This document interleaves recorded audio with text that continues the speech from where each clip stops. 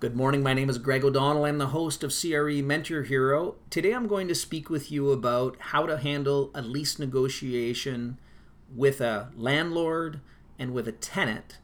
And in particular, I'm going to speak about whether you should be a practitioner or a broker. There is a difference. A practitioner is not a broker or a salesperson. A practitioner is generally a professional, an individual who earns their income providing advice in a manner that is not tied to a compensation on a commission basis.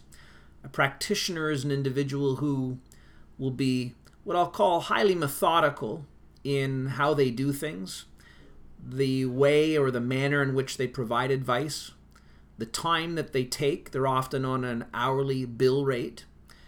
And that often is not the case with a commercial real estate broker. We are commission-based salespeople. The product is ourselves. We are the one that has to go out each and every day and find the client. We have to look after the client. We have to close the transaction. And in some cases, we have to pick up physically the commission check and bring it to the office administrator to close the transaction. So we're not practitioners, we're salespeople, but yet we can be professional, which means that while you're negotiating a lease, you need to be able to wear both hats, with the understanding, though, that you can't get into the weeds as an hourly rate practitioner, meaning when you read a lease or when you deal with a lease, it's important to understand the clauses, but it's not important to negotiate every clause.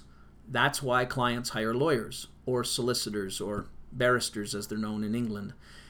So what's important here is, as a commercial real estate broker, one, you're not intimidated by the lease, but at the same time, you don't try to be a lawyer so that you can puff yourself or pump yourself up in the minds of your client, because what you're doing now is you're actually overstepping from what your true role is. Your role is to deal with problems and issues as they arise on a practical basis.